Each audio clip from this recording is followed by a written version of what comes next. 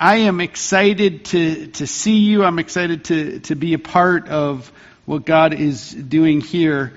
Last night, Michelle and I flew back in from Toronto. Our plane was supposed to leave at 8:30 at night. Then it got changed to 1:30. Then it got canceled. But we were able to get on an earlier flight. Some of you are like, I wish he would have missed his flight. But that's okay. Yesterday, I had the privilege of talking to a group of youth workers and students.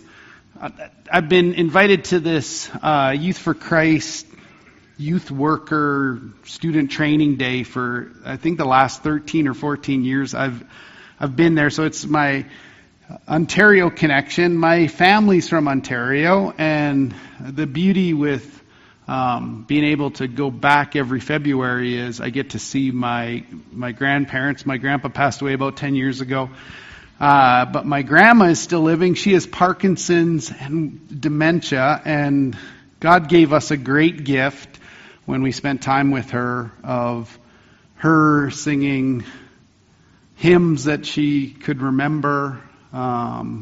She knew exactly who I was still and who my family was, and so it was a great gift of a 93-year-old woman who's longing to go be with Jesus. And so I told her, I'm praying for you for that, Grandma, and she said, I'm praying for you too, Matt. I want you to turn your Bibles to Psalm 15, okay? Psalm 15. Psalm 15. Psalm 15, we're going to look at the first 5 verses there. Picture David proclaiming these words.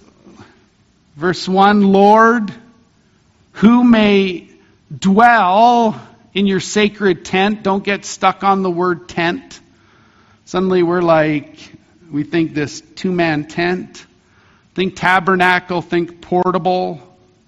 Who may live on your holy mountain? Verse 2, the one whose walk is blameless, who does what is righteous, and who speaks the truth from their heart, whose tongue utters no slander, who does no wrong to a neighbor, who casts no slur on others.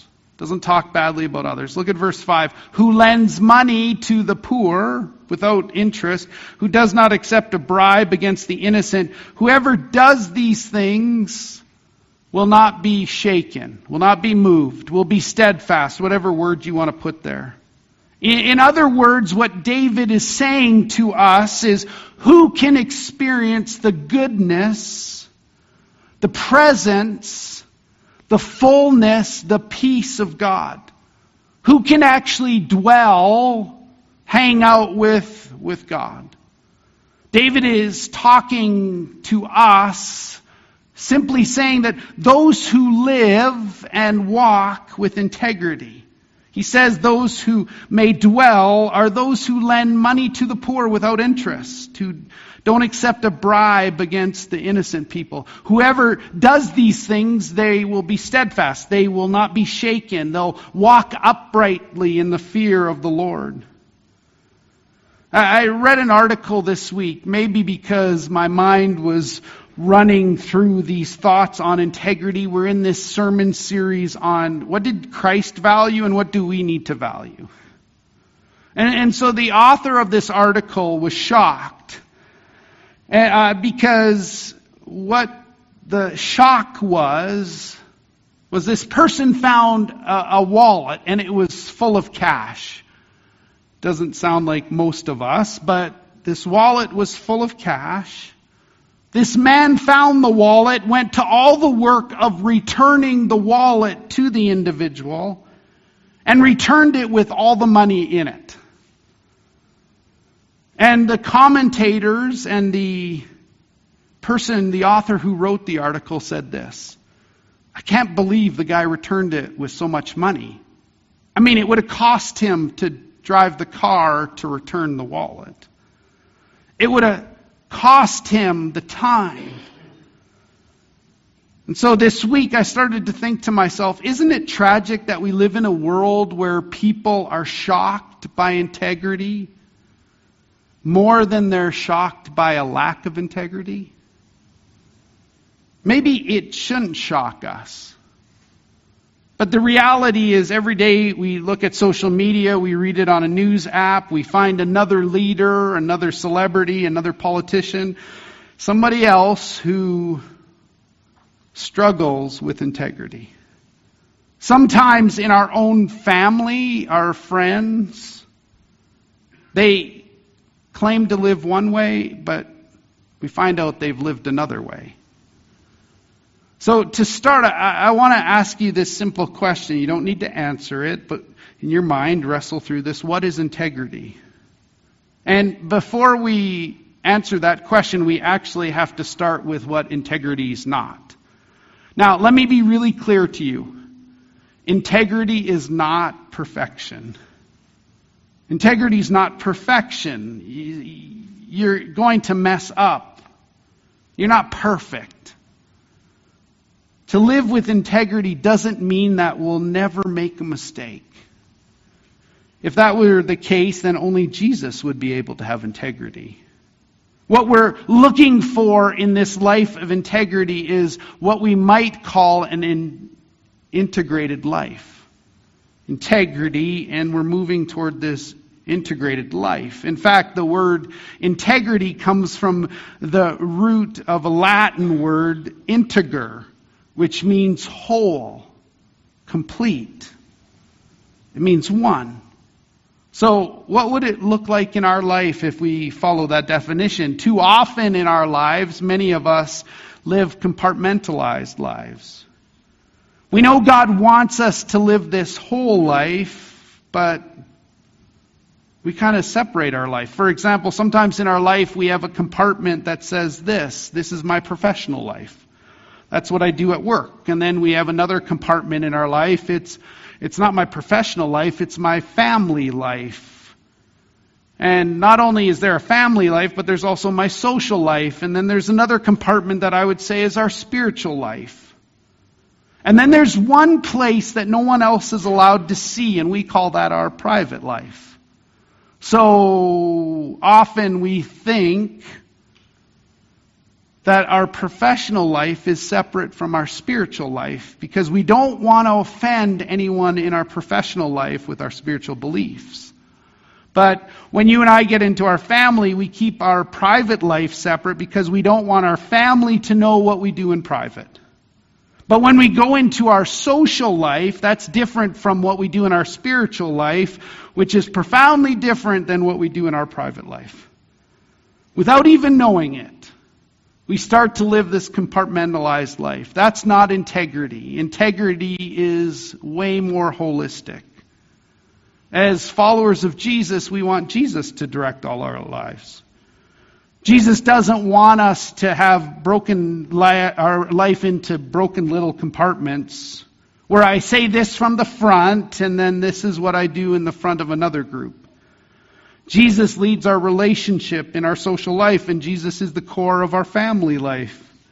Matt and Michelle and Maris and Macaulay are not just a Christian family, but we're a family centered around the teachings of Jesus. Jesus' teaching drives our private life. So what's integrity? We might say it this way, integrity is when your behavior matches your beliefs. It's what you show on the outside is a true reflection of what you believe on the inside, and vice versa. If you have your Bibles, turn to the next book, Proverbs chapter 10. So we were in Psalms, we learned what David said. Proverbs 10, verse 9 says this, Whoever walks in integrity walks securely. Are you starting to see the theme? David talked about steadfastness when we have integrity. Here Solomon's talking about a desire that we walk securely, but whoever takes crooked paths will always be found out. Whoever walks in integrity always walks securely. I don't know if you've ever done something wrong. Maybe it's just me. You knew it, And then you had this fear. Man, I sure hope they don't find out. Well, that's not walking securely. Maybe you're wondering, hoping, you're praying that you don't get caught. In the same way, I have never one time walked in integrity, done the right thing, and started to beg God, I hope they don't find out what I did was right. I hope no one knows what I did was honoring to God. We know this, when we do the wrong thing, our life starts to get a lot more stressful. So what's integrity? Integrity is when your private life is consistent with your public life. It's who you are when no one's looking. We've heard that. It's different than reputation. I think sometimes we take integrity and we go, well, it's my reputation. Reputation is what others think we are. But integrity is who we really are. The integrity of the upright will guide them. So what's the opposite of integrity? If our goal is an integrated life centered around Jesus, the opposite in many ways, we could say, is simply hypocrisy. It's to be a hypocrite. We know this. One of the greatest criticisms of being a Christian is we're a bunch of hypocrites. So where does that word come from? Well, the Greek word translated for hypocrite is hypocrites. And if you've ever seen one of those Greek plays where they have those ridiculous looking masks, they're hypocrites. What that is there's a different person behind the mask, but what I'm showing you on the exterior is inconsistent with who I really am. And what's fascinating is when you read in Scripture, you'll actually see this, that Jesus was way harder on hypocrites than he was on prostitutes and people who had committed adultery. Anytime that you see Jesus addressed a hypocrite, he really came down on them, not just for living in the wrong way, but claiming what they did was right when they were actually living the wrong way. Here's what it says in Matthew 23. If you have your Bibles, flip now into the New Testament. Matthew 23, verse 25 says this. And you can see Jesus saying this in that calm voice. Woe to you, teachers of the law, and those Pharisees, you hypocrites. You clean the outside of the cup and dish, but inside you're full of greed and self-indulgent. Blind Pharisee, can't you see it? First clean the inside of the cup and dish, and then the outside will also be clean. So then that gets us to a point of what was Jesus actually saying? In many ways, he was saying simply, it's not just what you show on the outside that really matters, it's what's on the inside. Come back to that. To live a life of integrity means we have to have an integrated life. We want Jesus, the Son of God, the way, the truth, the life, the living water, the bread of life, the true vine to guide and direct and empower. It's not about compartmentalizing, it's integrated around the truth, the glory, the love, the grace, the power, the direction of who Jesus is. It's not what's on the outside that's directing us, it's actually from the inside. It's from our heart. Let me illustrate it this way. Listen to a story just for a second. There was this well-known home builder that worked for a massive building company. And this man built some of the finest homes year after year after year. He had an incredible 40-year career building homes. As anyone who's done something for 40 years, toward the end of his career, he was tired. He was ready to go be grandpa. He was ready to raise his kids. So 35 years into his time, he started to declare to the company, hey, it's been 35 years. In 5 years, I'm retiring. Hey, it's been 36 years. In 4 years, I'm retiring. It's been 37. You know the pattern. I'm retiring this year. I'm retiring 6 months from now. And he kept broadcasting it to the entire company. At the 1 month mark before retirement, the owner of the company came to him and said, "Could you build one more home for us?" And the guy was partially hurt. He was partially offended. He said, "For 4 decades, I've been faithful to you. I told you a long time ago, my time is coming to an end. I won't do any more." And the owner said, "Buddy, we've been good friends for many years. And you've been one of the best.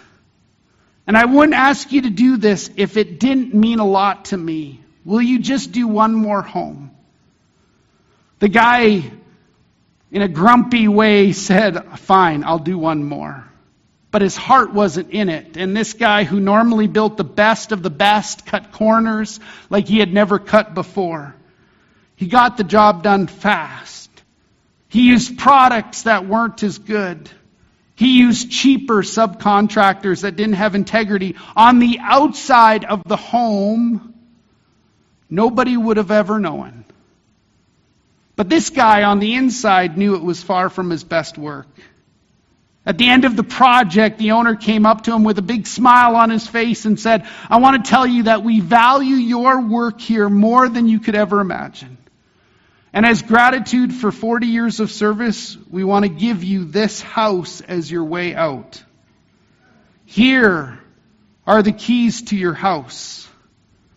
And the builder recognized what all of us will recognize one day, and that is this: you are building your own home.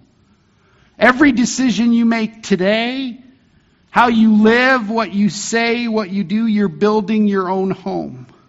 Whether you choose to be generous or selfish with people, whether you do what's right or you cut corners, whether you show honor and build others up or show dishonor and tear others down, whether you extend grace or judge people harshly, whether you tell the truth about what happened or tell a story in a way that benefits you, you are building your own house. Integrity, it matters. Let me talk to the parents for a moment and help us all understand. We're building our legacy as parents. What happens in our home matters more than you could ever imagine. In years of working in the church, you know what I've discovered?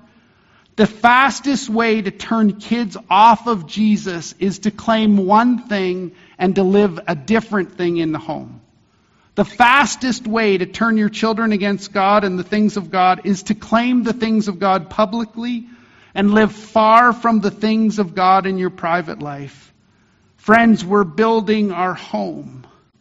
Every day, every decision, every interaction you have with people makes us get to a place where we need to not live a compartmentalized life, but an integrated life driven by grace, truth, beauty, and the power and the love of Jesus. So here's the question today. What's your integrity worth?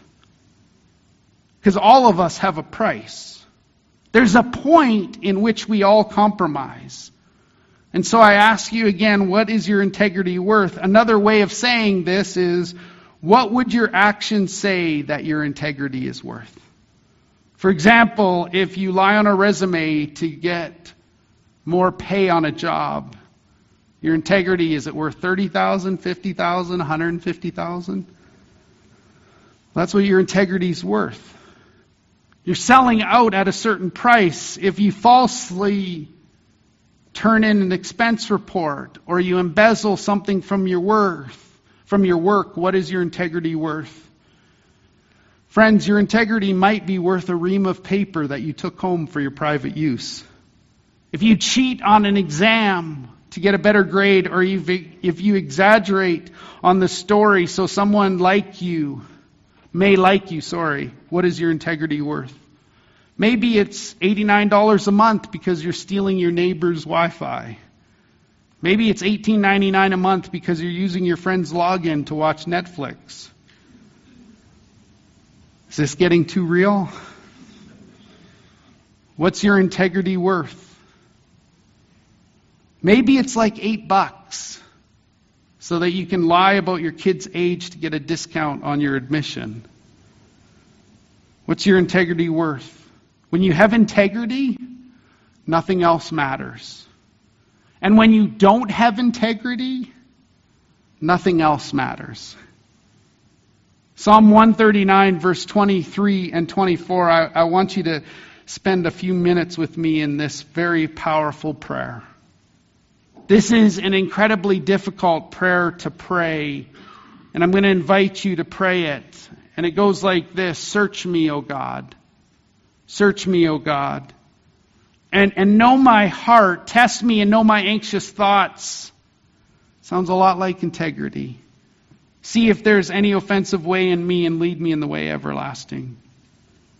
Search me, God, and know my heart. Is there any part of my life that's compartmentalized, that isn't integrated around the truth and goodness of Jesus? Search my heart. The reason that this is probably a difficult prayer to pray for all of us is because Scripture teaches us that our heart is deceitful above all things. It's very difficult to even see the truth because my heart lies to me all the time. I'm going to ask you, is there an area of your life that you are open to the prompting of the Holy Spirit that might need a little bit of correction? Well, let me give you some practical steps as we walk out of here. Here's 3 areas that we can evaluate ourselves in. Here's the very first one. Where am I most defensive? Because what I found for me, this is Matt speaking, is where I'm most defensive often reveals where I'm most vulnerable. So where am I most defensive? No, that wouldn't be me. I would never do that. Here's the second thing. Ask myself always, what don't I want others to know? Ask myself, what don't I want others to know? Where is it that you're hiding something, that you're keeping your private life away from others? And here's the third one. Ask myself this simple question: what do I criticize most in others? See, I found that what I criticize is usually a reflection of where I feel I'm the weakest. Search my heart, God. See if there's any offensive way in me. Acknowledge that area. Search me, God. Just pray and listen. Acknowledge, God. Show me any area where my actions are incorrect, inconsistent with what God's words teach, with what God's word teaches. Maybe I exaggerate a story so that people will think better of me. Maybe I talk really bad about people to make myself feel better. Maybe I gossip, but I try to make it sound spiritual. Maybe I claim that I have this spiritual life that's growing, but there's that secret hidden sin that just keeps tripping me up. Test me, O God. See if there's any offensive way in me. Is there any part of my life that I have compartmentalized and not integrated with the love and grace of Jesus? Then I confess it. And I let Him cleanse me. Let Him forgive me as He does. It's that 1 John 1:9. If I confess my sins, God is faithful and just. God will forgive my sins, and God will cleanse me from all unrighteousness. See, talent might get you to the top, but integrity is what allows you to stay at the top. Because when you have integrity, nothing else matters. And if you don't have integrity, nothing else matters.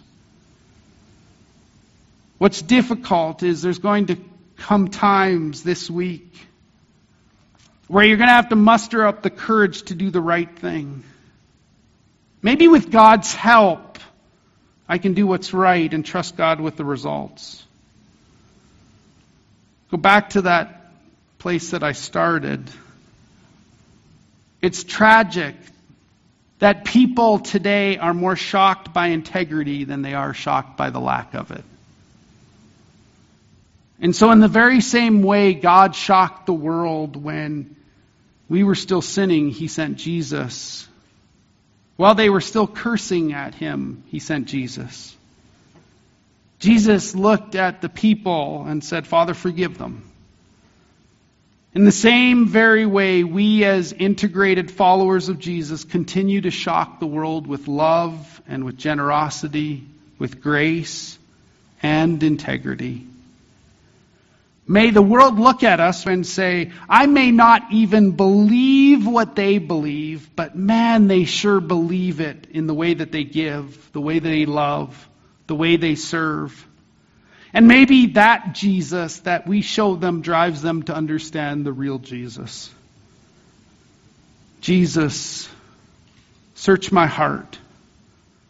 See if there's any offensive way in me and lead me in the way everlasting. May that be our prayer. And if you pray that prayer, that's not a desire for a compartmentalized life, but an integrated life. Let me pray. God, if I said anything that wasn't of you, take it from my friends' minds. If you used me in a small way to encourage my friends, make it about the Holy Spirit that prompts, guides, and leads. Lord, we love you.